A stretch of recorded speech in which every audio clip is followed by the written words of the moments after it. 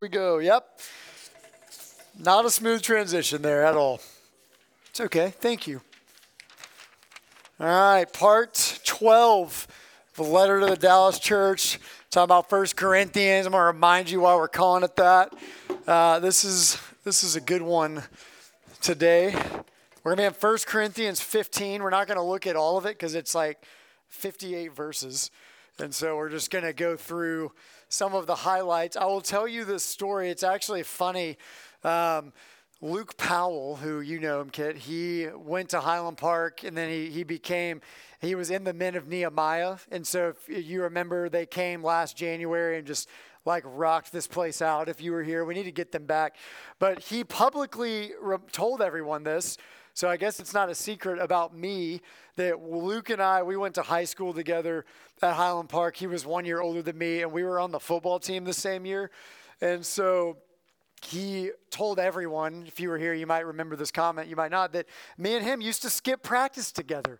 And so he talked about that. And so one of the things that we would even do is in the off season for Highland Park football there, and a lot of you that play know what I'm talking about. There was this horrible day called mat drills, and it is awful. And I remember it's like sitting in class all day, and I know it's my mat drill day.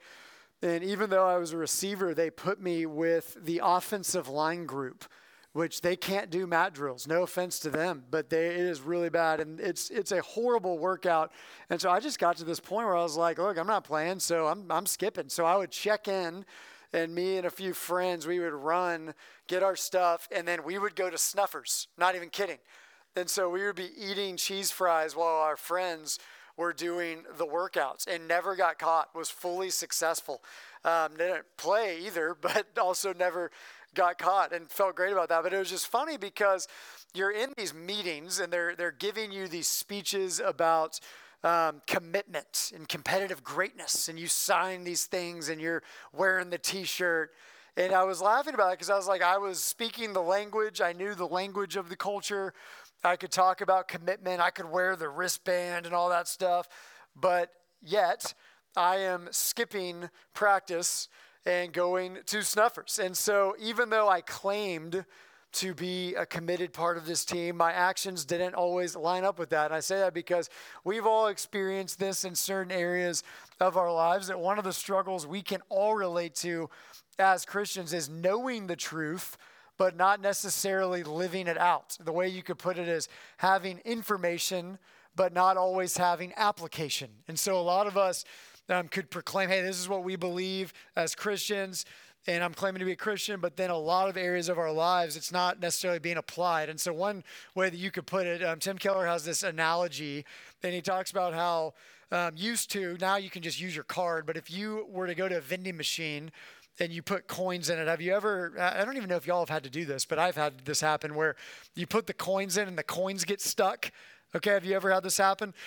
Then he says that's kind of like for a lot of us what the gospel does, is that the gospel is in our heads, but it's stuck in our heads, and it hasn't necessarily gone down into our hearts to really affect us and to affect our lives. And so he calls it, he says that the coins have to drop, is that you can't just have it in your head, that God has to do something to get the coins to drop so that it doesn't just become something you know as information, but it becomes application. It doesn't just get stuck in here, but it affects you. And so what the Christian life is it is a lifelong journey of learning to apply the gospel to everything. And so I spoke at Highland Park FCA last week. I told them my favorite 3 words in the Bible were Jesus' last 3 words on the cross. It is finished. He says, I came to accomplish everything for you. I have fully paid everything for you. And so that's the gospel. It's the good news that Jesus finished everything. And so the Christian life is this journey of learning to take that and apply it to every aspect of your life. School, sports, weekends, friends, phones, dating. I mean, you can fill in anything. And so why do I say that? Because that's exactly what Paul's been doing in First Corinthians. He's been addressing a group of people who know the gospel, but it's not affecting every area of their life. And he's saying, hey, the solution to your problems is not to work harder. It's not to be better. It's actually to take the gospel and be reminded of it and then apply it to the problems and situations and relationships in your life. And so what we found is this church is a lot like us. A lot of the things that they dealt with are a lot like us. And so for us, the one word that we use maybe to describe this disconnect between knowing the gospel and it affecting our lives is hypocrisy. You might have heard that word before. It's a word that's used a lot in Christian circles, and it essentially means there's a disconnect between what we say we believe and what our lives look like. And so I want you to think about this, is that if you wanted to plant flowers or a garden, you have to have the right environment. You got to have water. You've got to have light. You have to have the right environment for flowers and plants to flourish. And so I'm just going to say this statement. I'm going to explain it, is that today in 1 Corinthians 15, this is what we're going to talk about, is that lives that are really shaped by the gospel will not flourish, okay, if we lose our sense of amazement towards the resurrection, towards Jesus rising from the dead. Okay, I'm going to say that again, is that lives that are shaped by the gospel will not flourish when we lose our sense of amazement about the resurrection. And so what one guy said is that a lack of appreciation in our hearts leads to a lack of application in our lives.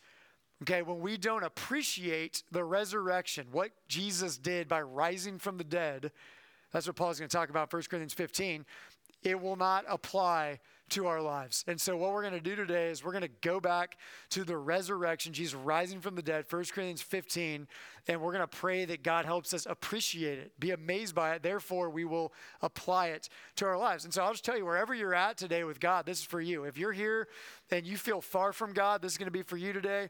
If you're discouraged, this is going to be for you today. If you are tempted, this is going to be for you today. Wherever you are, this is going to be for you today. If you're here and you're questioning if Christianity is even real, this is going to be for you today. And so just remember, letter to the Dallas church, Paul, again, he's writing to address specific issues. And so this particular issue, before we look at it, it's about the resurrection. And so he's addressing a specific problem. So here's the problem. You may relate to it, you may probably don't, but this was their problem, is that they believe Jesus rose from the dead. So his mind, soul, and body rose from the dead, but they did not believe that one day their bodies would. Okay, so they didn't think that one day when Christ returned, their bodies would also rise. Now, this is because of Greek thought, and you're going to go, well, this is not relevant. Well, I'm about to show you that it is.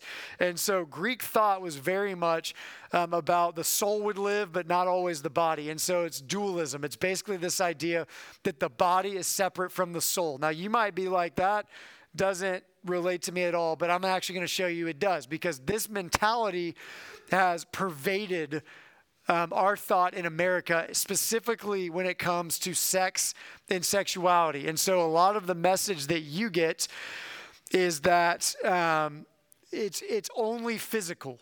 It's not spiritual. Okay, that is a dualistic thought. That's one of the things they were struggling with. And what Scripture teaches is no, the soul and the body are intimately connected. And so what we do to our bodies actually affects our soul. God cares about your body. And so one of the things that he's going to tell them is that, no. If Jesus rose from the dead and he had a body, one day when you go to heaven, you're going to have a body. And so all the physical ailments you're dealing with on earth, you're not going to deal with in heaven if you're a Christian. And that gives great hope for those of us with sickness or disease or people we know that do. Is that the Christian hope is not just, you're going to be floating in space forever.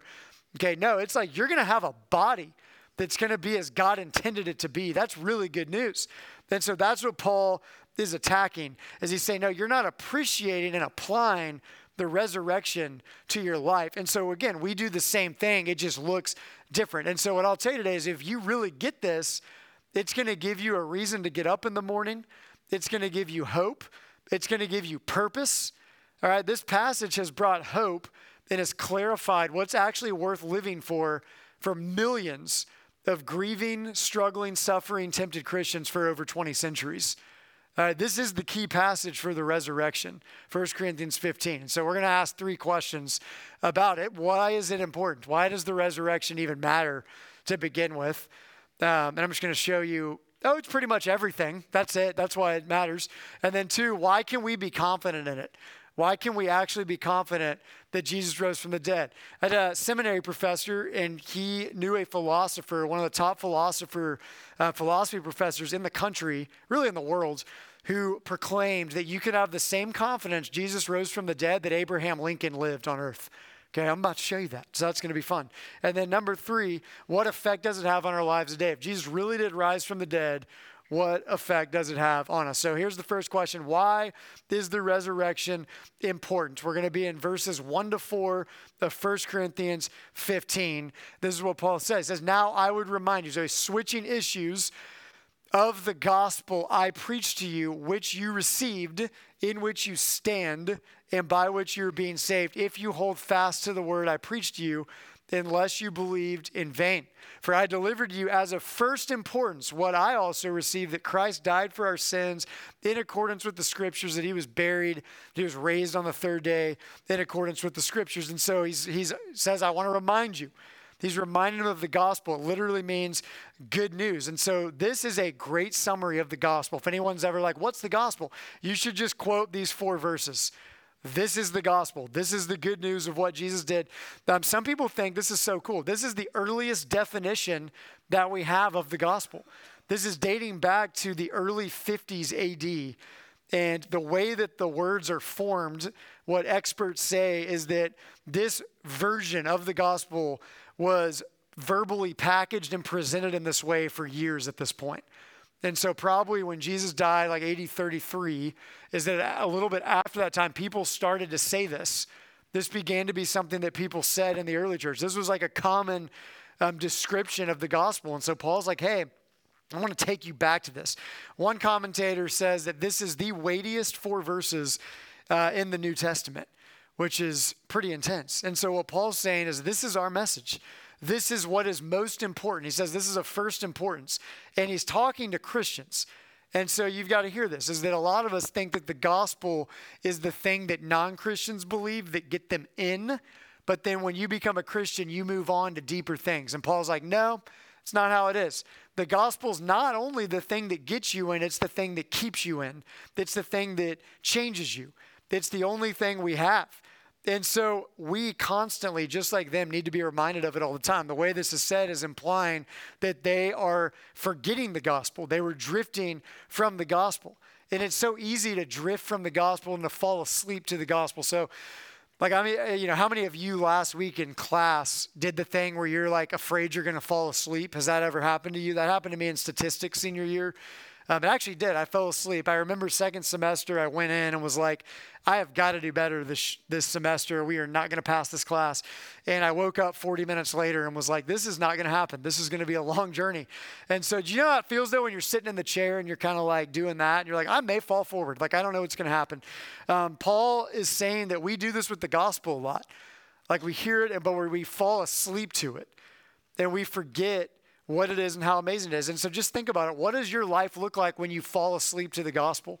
What does your life look like when you doze off to the gospel? Well, for me, when I doze off and forget the gospel, I become dependent on what other people think of me because I forget what God thinks of me. And so I wake up every day and I need other people to approve me and to affirm me. And so you forget the gospel, you will become a slave to what people think of you.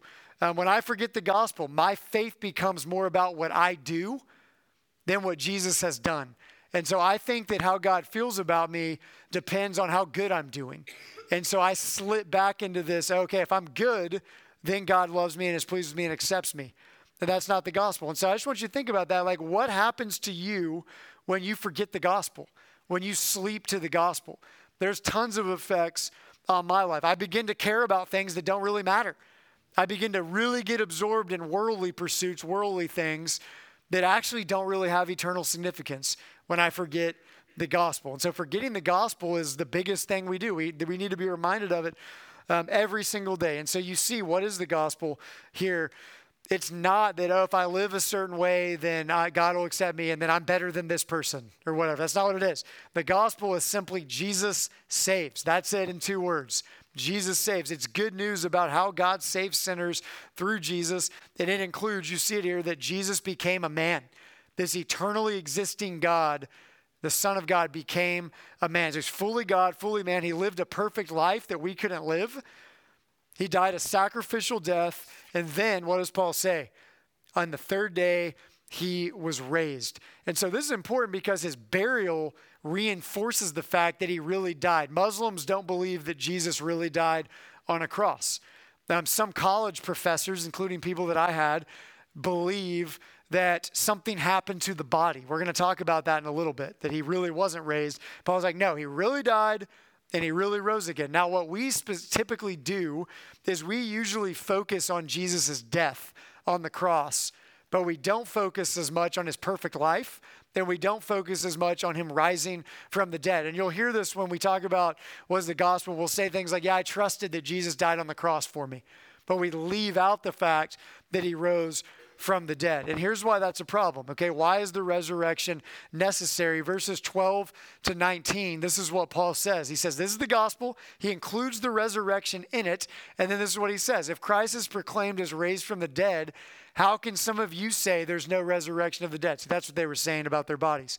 There's no resurrection of the dead, then not even Christ has been raised. If Christ has not been raised, then our preaching is in vain and your faith is in vain. We are even found to be misrepresenting God because we testified about God that he raised Christ whom he did not raise, if it is true that the dead are not raised. For if the dead are not raised, not even Christ has been raised. And if Christ has not been raised, hear this one, your faith is futile and you are still in your sins. Then those also who have fallen asleep in Christ have perished. If in Christ we have hope in this life only, we are of all people most to be pitied. This is what he's saying in verses 12 to 19. If Jesus didn't rise from the dead, then Christianity completely falls apart. And what you are doing right now is a total waste of time. Like you waking up early and coming here, like you should find a better hobby if this didn't happen. Like go do something different, okay? Because this is a waste of your time if Jesus did not rise from the dead. You're still in your sin, is what he's saying. If someone died, they have no hope, and we should be completely made fun of as Christians for living the way we do because we're completely wasting our time. That's what Paul's saying. Jesus didn't rise from the dead, everything falls apart. That's why the resurrection is important. And so if you've ever played Jenga, there gets a point where, right, if you remove the wrong block, everything comes crashing down. Do you know what I'm talking about? Like that's the whole strategy is which block can I pull? And what Paul is saying is if you pull the block of the resurrection, everything's crashing down of Christianity. Okay, you pull that one thing, everything else comes down if Jesus did not rise from the dead. That's why it's necessary. But here's the question. We're like, oh gosh, I hope it happened then. And so why can we be confident in the resurrection? Why can we actually be confident that Jesus really did rise from the dead? This is verse 5 to 8.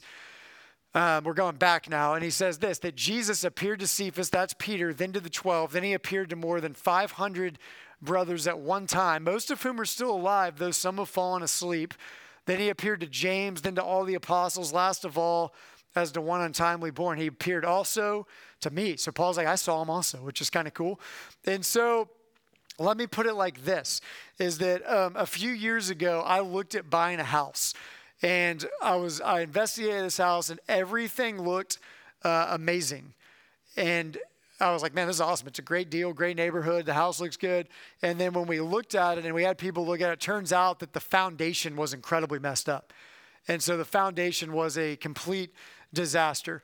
And so you can't do that. Like everything else can look good. The price can be good. It can be in a good neighborhood, but the foundation's messed up. The house ain't going to work out. And so I say that because every single person that's living needs a foundation. Everyone needs a foundation to build their life on. You need something that'll give you stability. It'll give you identity. It'll give you purpose, even when life gets hard, even when things don't go how you want them to. And so the question for you and me today is, where are you trying to find it? What's the foundation you're trying to build your life on? And is it reliable? Okay, is it a reliable foundation to build your life upon? What Paul is saying to them right here is it to the Corinthians, if you're ever doubting the resurrection, if you're ever doubting that Jesus rose from the dead, I want to give you proof that this is reliable. You can build your life on this. And so his proof to them at that time in the AD 50-ish is that Jesus appeared to a bunch of people and a lot of them are still alive, so go talk to them. That's what he's saying. It's like, hundreds of people have seen him after he rose from the dead. That was like 20 years ago. Go talk to them. They're still living. Like, you can go test it. It's one of the things that Luke did that led him to write the Gospel of Luke in Acts, is he went and tested everything. And so he's saying that. Now, for us, we can't do that, obviously. Like, you can't fly over to Jerusalem and be like, I'm just going to interview people. You can't do that, because that was a long time ago. But we can still have confidence. So there's this historian and New Testament scholar. This guy's done the most comprehensive research and investigation to date on what both Christians and non-Christians say about the resurrection. He's collected over 1,400 of the most scholarly works on the resurrection, written in 3 different languages from 1975 to 2003. And so because of his work and the work of other people, there's all this evidence that points to the fact that Jesus rose from the dead. So I stole this from this guy, but these are 4 things. They all start with the letter E on why you can be confident that Jesus rose from the dead. Bill, you got this one? 4 points. They all start with E on why, reasons that you can be confident today that Jesus rose from the dead. And so I'm just going to walk through these, and then I'm going to tell you why it matters for our lives today. Are we tracking? I'm throwing a lot out there in a short amount of time. All right, here we go. So the first one is this. It's the execution of Jesus. The execution of Jesus. So both Christians and non-Christian history scholars agree that Jesus really lived and he really died on a cross. And that's really important, because one of the things that I always go back to is that fact that if I'm ever like, man, what if this is all not true? I'm reminded that both Christian and non-Christian historical scholars claim that Jesus was a real person and he really died. And we have to do something with that. And so history shows, no, this man really was executed. And so the second thing is the empty tomb. And so because of point 1, because he was executed, there has to be a body. There has to be a body. History also shows, both Christian and non-Christian sources, that the tomb was empty. And so you have to do something with the fact that there's a missing body. Where's the body? All they had to do, think about this, is produce a body. And if they could produce a body, that would have destroyed Christianity for all time. That's all they had to do. Like, here's the body of Jesus. He did not rise from the dead. This is all a waste of your time. They could not do that. And so what they did, I'm talking about the Roman authorities and some of the Jews, came up with a theory that the disciples would steal the body of Jesus and would lie about it. And so somehow they would get through all of these Roman guards that Jason Bourne probably couldn't even get through, and they would steal the body and no one would ever find it. That's amazing, okay? And then they lie about it. And so even if you say, well, that's plausible, all right, these guys are like Jason Bourne and, like Tom Cruise combined, not real Tom Cruise, but like, acting Tom Cruise. And that, like, think about this, that lie, like, they would make up a lie and be willing to be tortured and killed for it. And the reality is just, people don't die for lies. That just doesn't happen. Why would they suffer and die for a lie? And so that's your second piece of evidence. The third piece of evidence is this, is that both Christians and non-Christian scholars agree that people believed that they saw the risen Jesus. And so if you trace that out, eyewitnesses, is that a group of 500 people that Paul's talking about, they don't just like have the same hallucination at the exact same time. And then Paul's also saying that even if they did, that it's not just one person, one group of people at one time. He appeared to many different people at many different times. And so Paul's like, hey, just go ask them. And then on top of that, if you read Matthew, Mark, Luke, and John, one of the things you'll find is that women were the first people to witness the risen Jesus, which is one of the things that's so cool about Christianity, is how much Christianity loves and honors women, and how the just priority that women play in the story of God's redemption. And so in that time period, though, a woman's testimony wouldn't have been trusted. And so why, if you're trying to make up a religion that you're trying to sell to a bunch of people to believe in, you're going to go find the social media influencers, right? Like, you're going to go find the people with millions of Instagram followers that everyone's going to believe. And in that time period, it wouldn't have been women. And so why is that reported? Because that's what actually happened. And so it's this evidence that they're not trying to make this up. This actually happened. And then the fourth one is the explosion of Christianity, is that within 100 years of Jesus dying and rising again, Christianity had spread through Europe, Africa, and Asia By who? By the exact same people that deserted him when he was killed. And so why? Because those same people saw him rise from the dead, and it just filled them with this confidence and boldness to go tell other people, to tell other people, to tell other people, who eventually told us, and he's still changing lives today. In fact, our friend CD, who lives in Senegal, if you hear his testimony, what he will say is he kept repeating this phrase. He kept saying, Jesus is alive. He felt Jesus being alive right next to him. That's what changed him. So the same Savior who rose from the dead is alive today, and he's still changing people's lives. And so these are some evidences that you can be confident historically and experientially that Jesus rose from the dead. And so I'll end with this. What effect does that have on our lives today? Okay, that's why it's necessary. That's why you can be confident in it. But what effect does it have on our lives today? I'll give you 3 things. These things will begin to change in your life if you apply the resurrection to your life. And so the first one is peace, second one's power, and the third one is perspective. I've got to get some water. The throat is sore today. Oh my gosh. And so what we're going to do is this.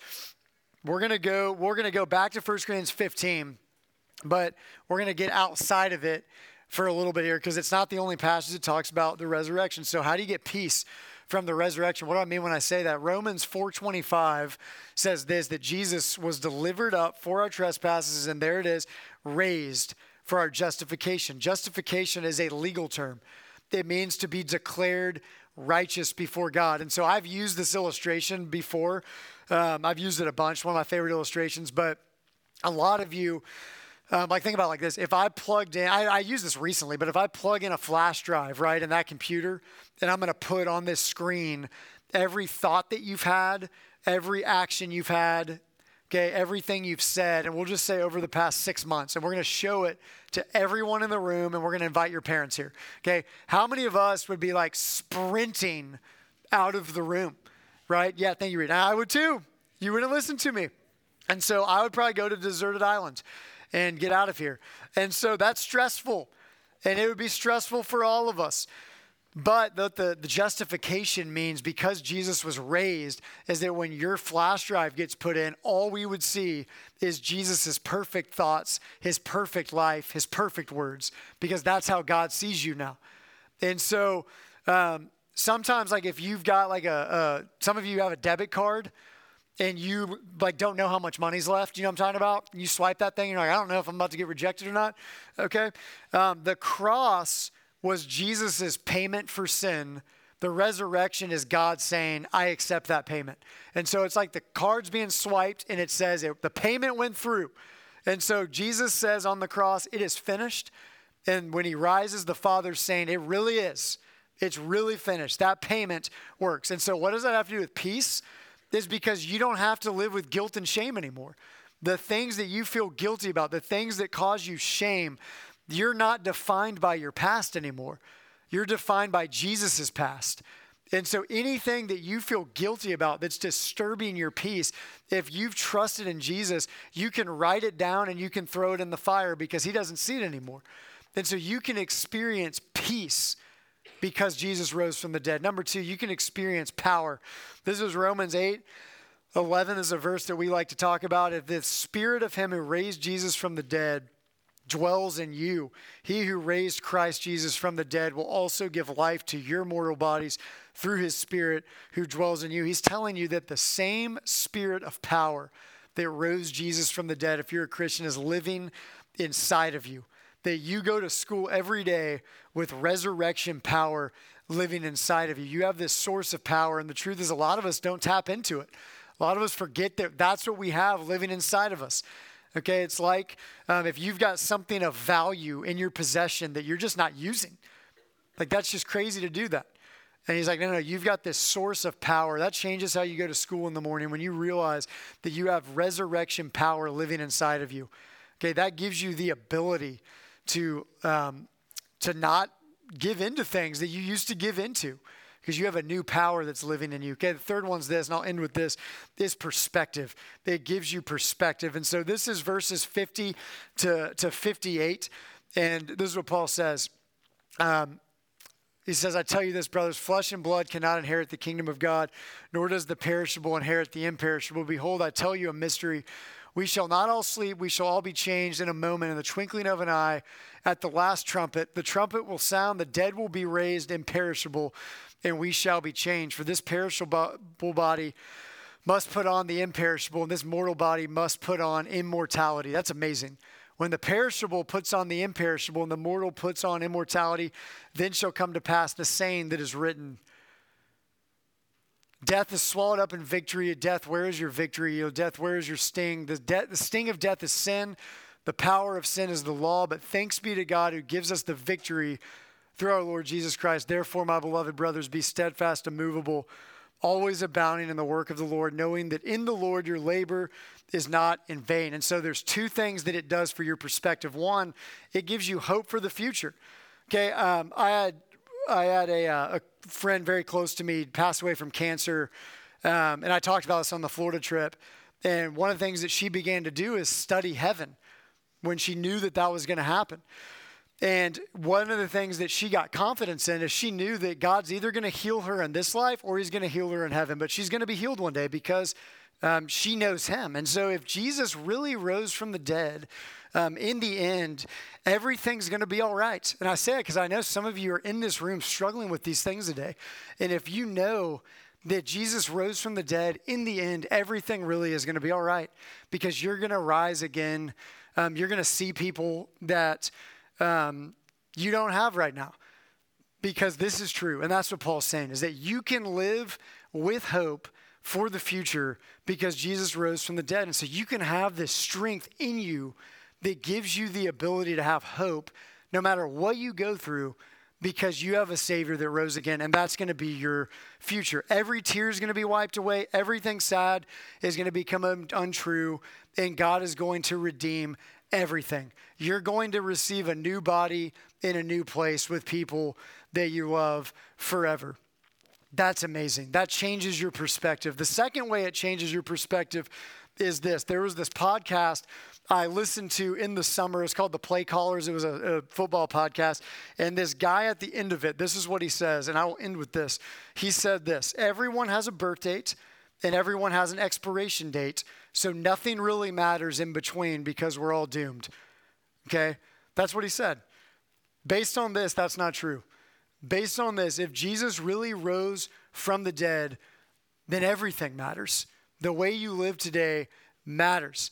And what that means is that following Jesus in high school is the best way to live. Not when you're older, not something, I'll come back to that one day. If Jesus really rose from the dead, it's verse 58, following Jesus is never in vain. Even if it costs you popularity in high school, even if it costs you temporary moments of pleasure, because Jesus rose from the dead, following Jesus is never in vain. Okay, I'll pray for us, and Isaac's going to sing one more. God, we do just thank you for the resurrection. Lord, we know that a lot of us just need to be reminded the hope that we have because of Jesus. And a lot of us need to be reminded to stop living for things that ultimately don't matter.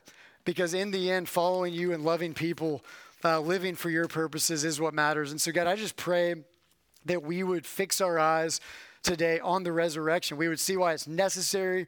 We would be confident in it. And Lord, it would just change our perspective. It would give us peace. We would know that we're forgiven.